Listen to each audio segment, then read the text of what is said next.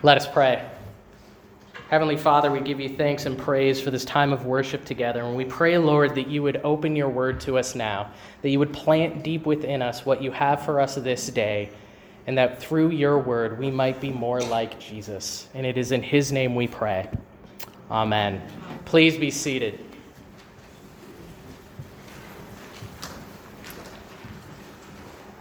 People love a good story.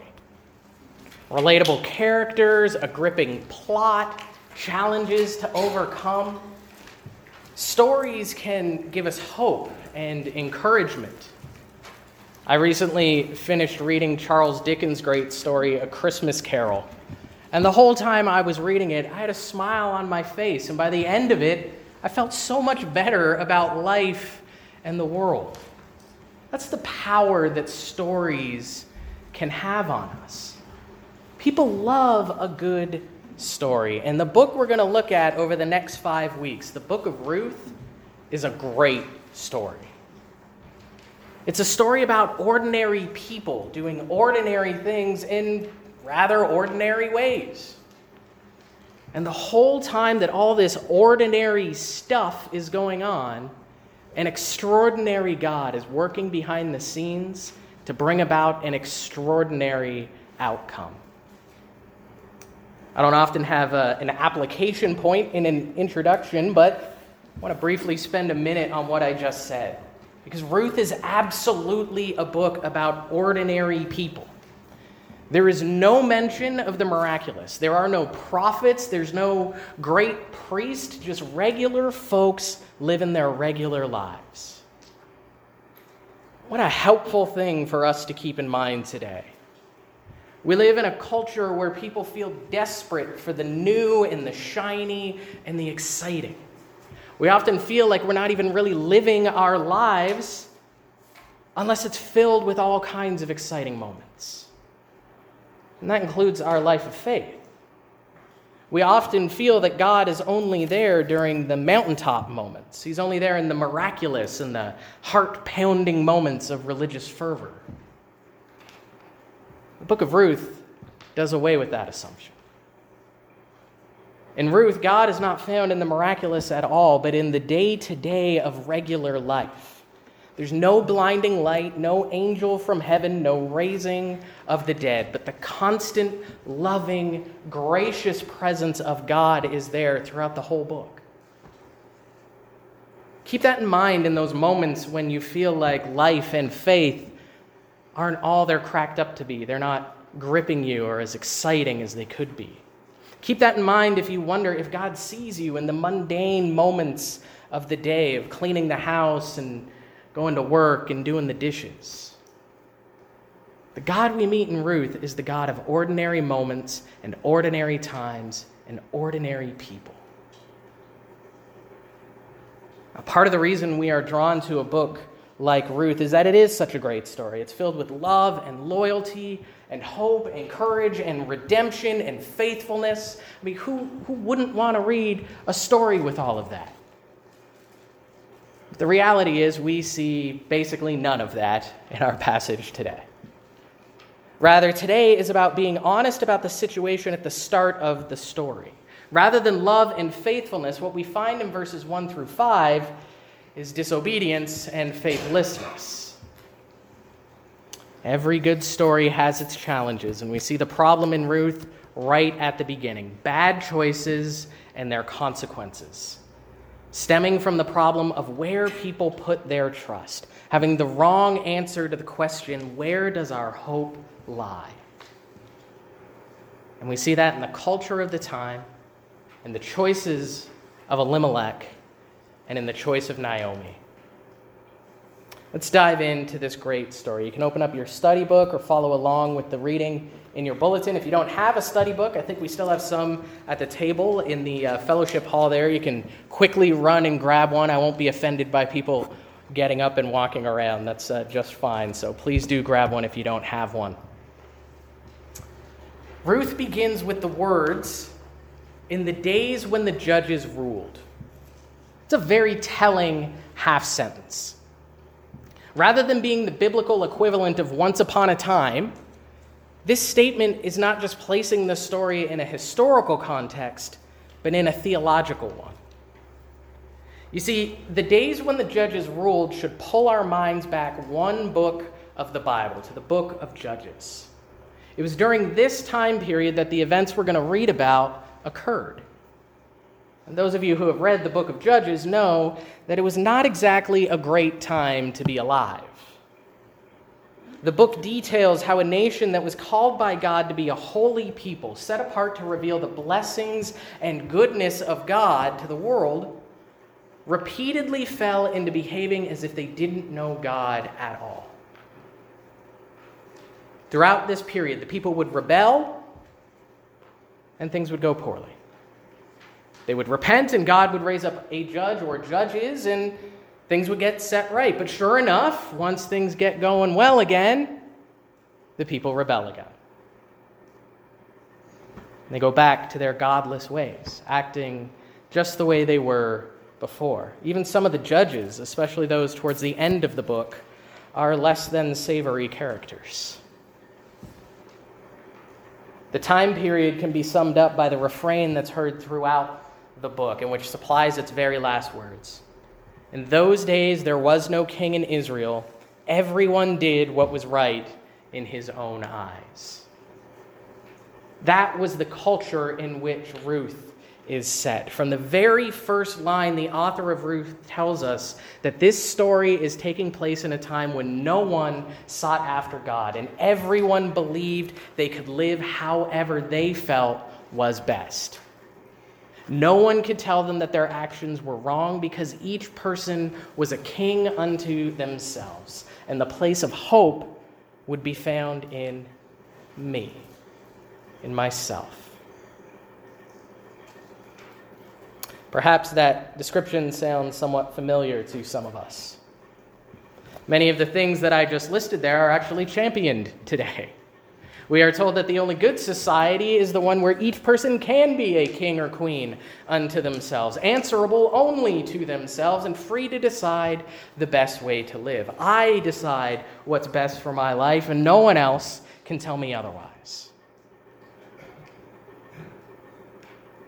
And so our decisions become based on self-interest, and God has no part in how we make them. And the same is true for many Christians.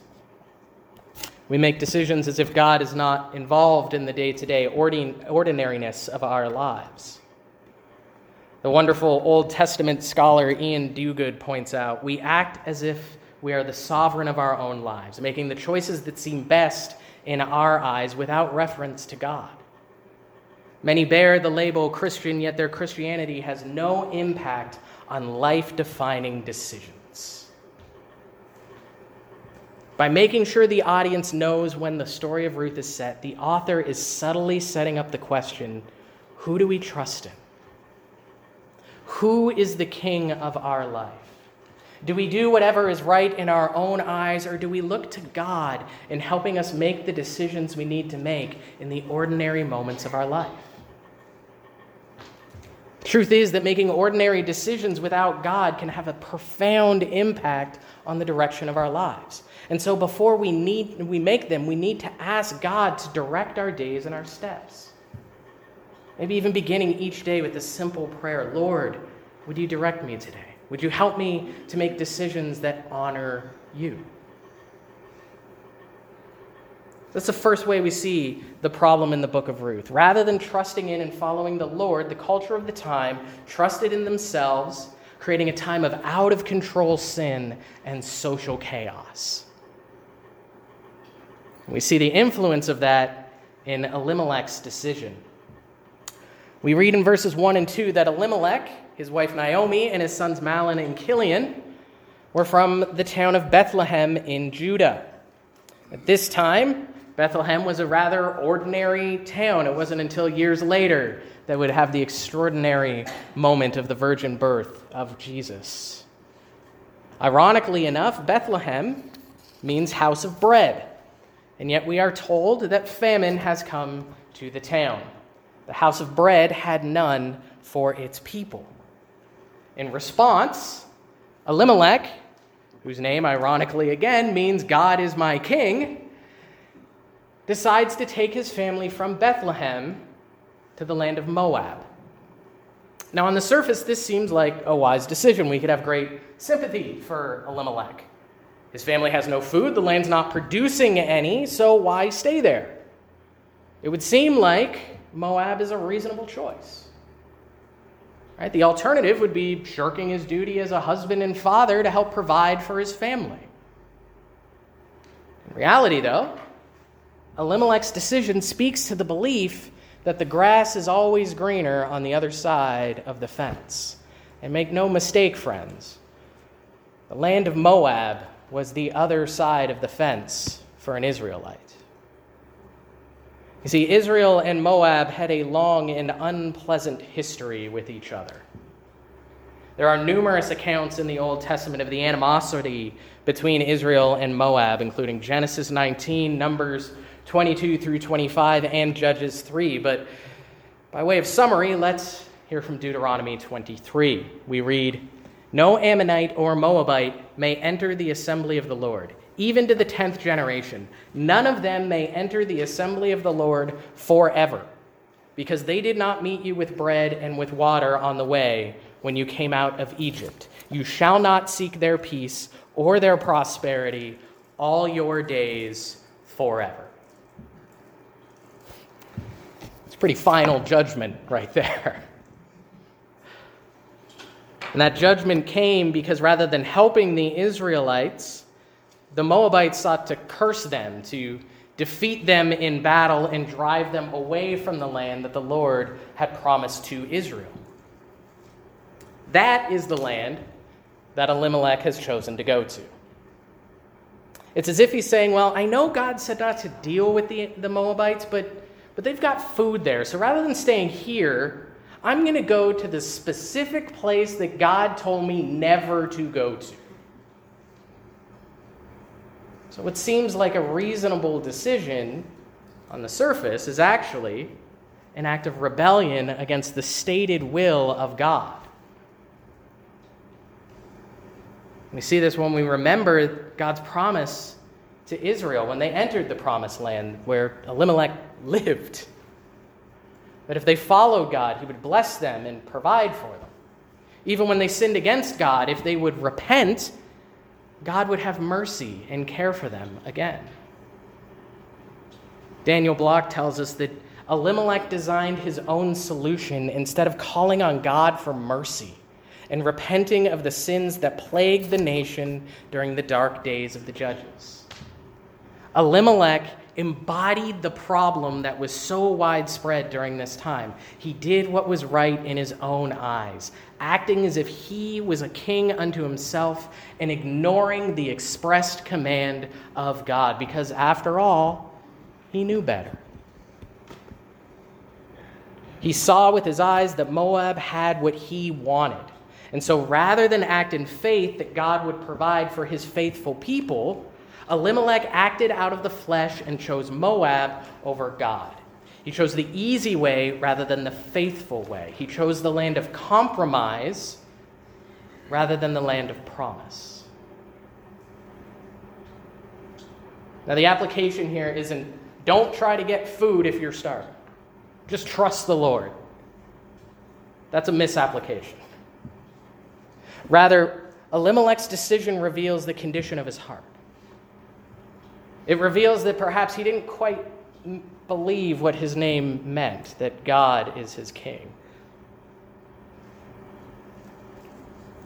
Once again, Ian Duguid's words are helpful to us. The roads we choose for ourselves often make our deepest heart commitments plain for all to see. Elimelech's decision revealed that he didn't trust God. He didn't believe in him. And this can happen to any one of us.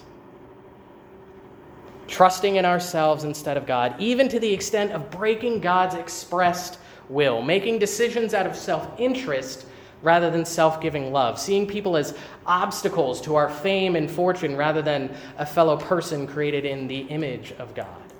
Not believing that God will provide us with the life that we so desire, so I better go and do it for myself, no matter what it takes, even if it means lying a little bit and cheating a little bit and stealing a little bit.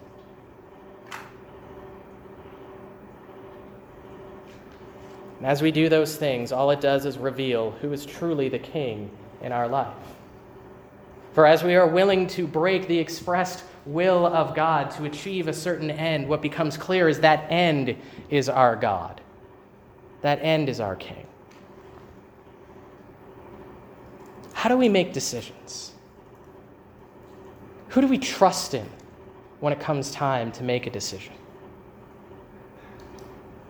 Are we willing to break the outright commands of God, thinking that, well, I need to get that life, I need to get that thing, I need this, so I'm going to go do it?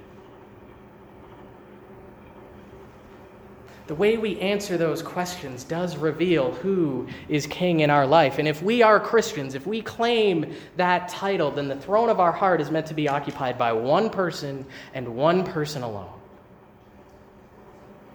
And the promise of that king, of Jesus, is that he knows what's best for us. And that if we follow in his will, it leads to our good. That our decisions are meant to be formed on his will, on how he would have us live. That our actions are meant to be formed by the love that we claim to have for Christ. And that as we remain with him, he will lead us on for our good. The culture of Ruth's time showed us that people were trusting in themselves rather than God, and Elimelech's decision just underscores that point for us. We also see that people have a propensity to remain in our sin rather than turning back in repentance.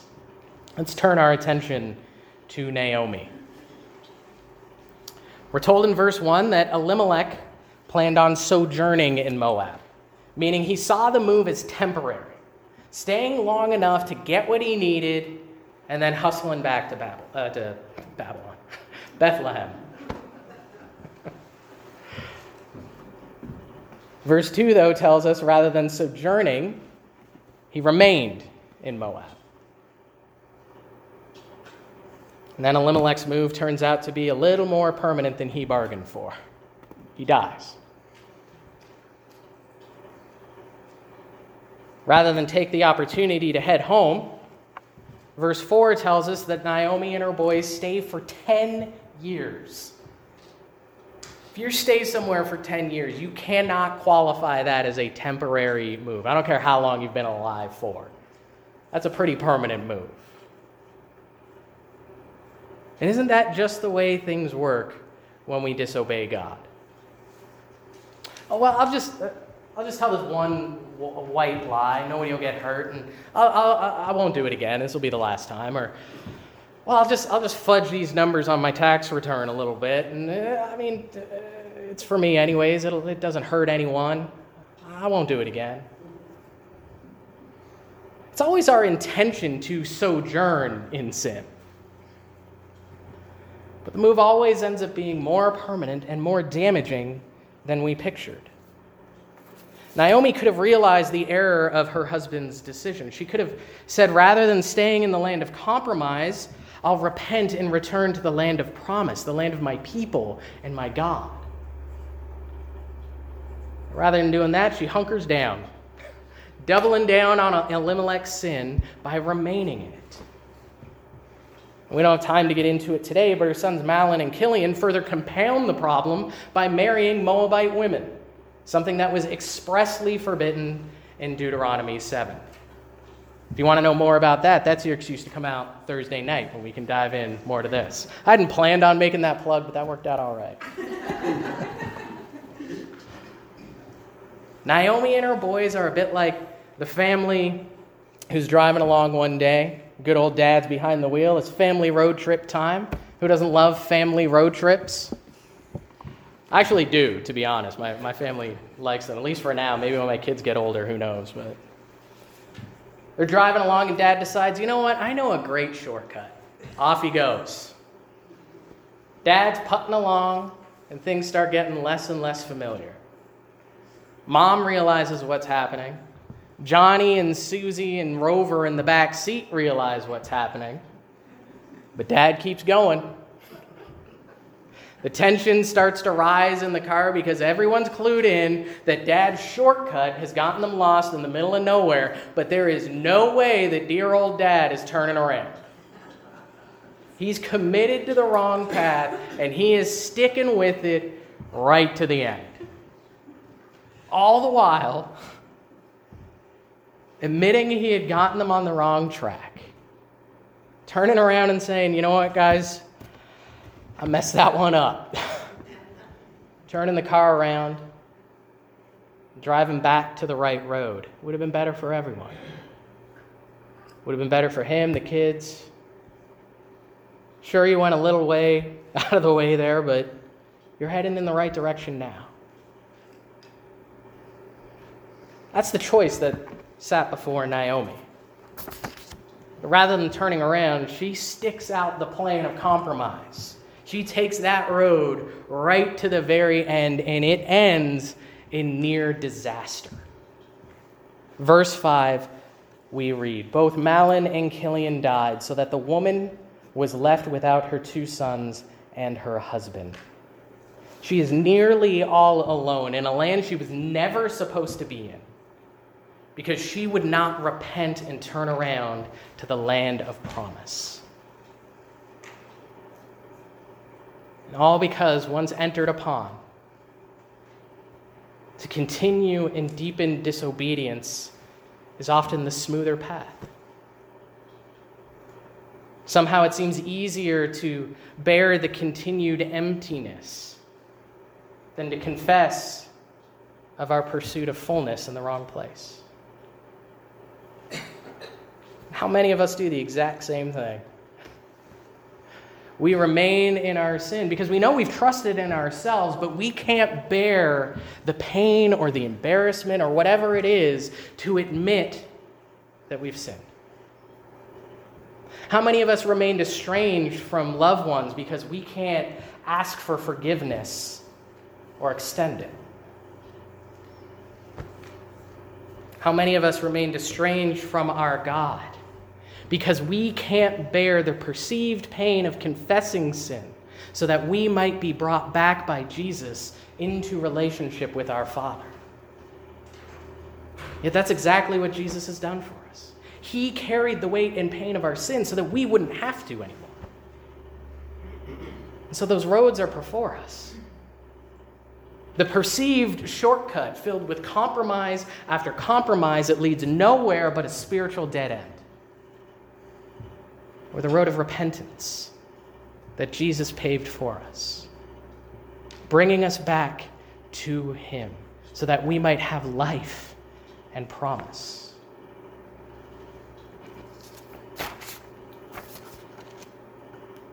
Surely the picture of Ruth 1 through 5 is a bleak one,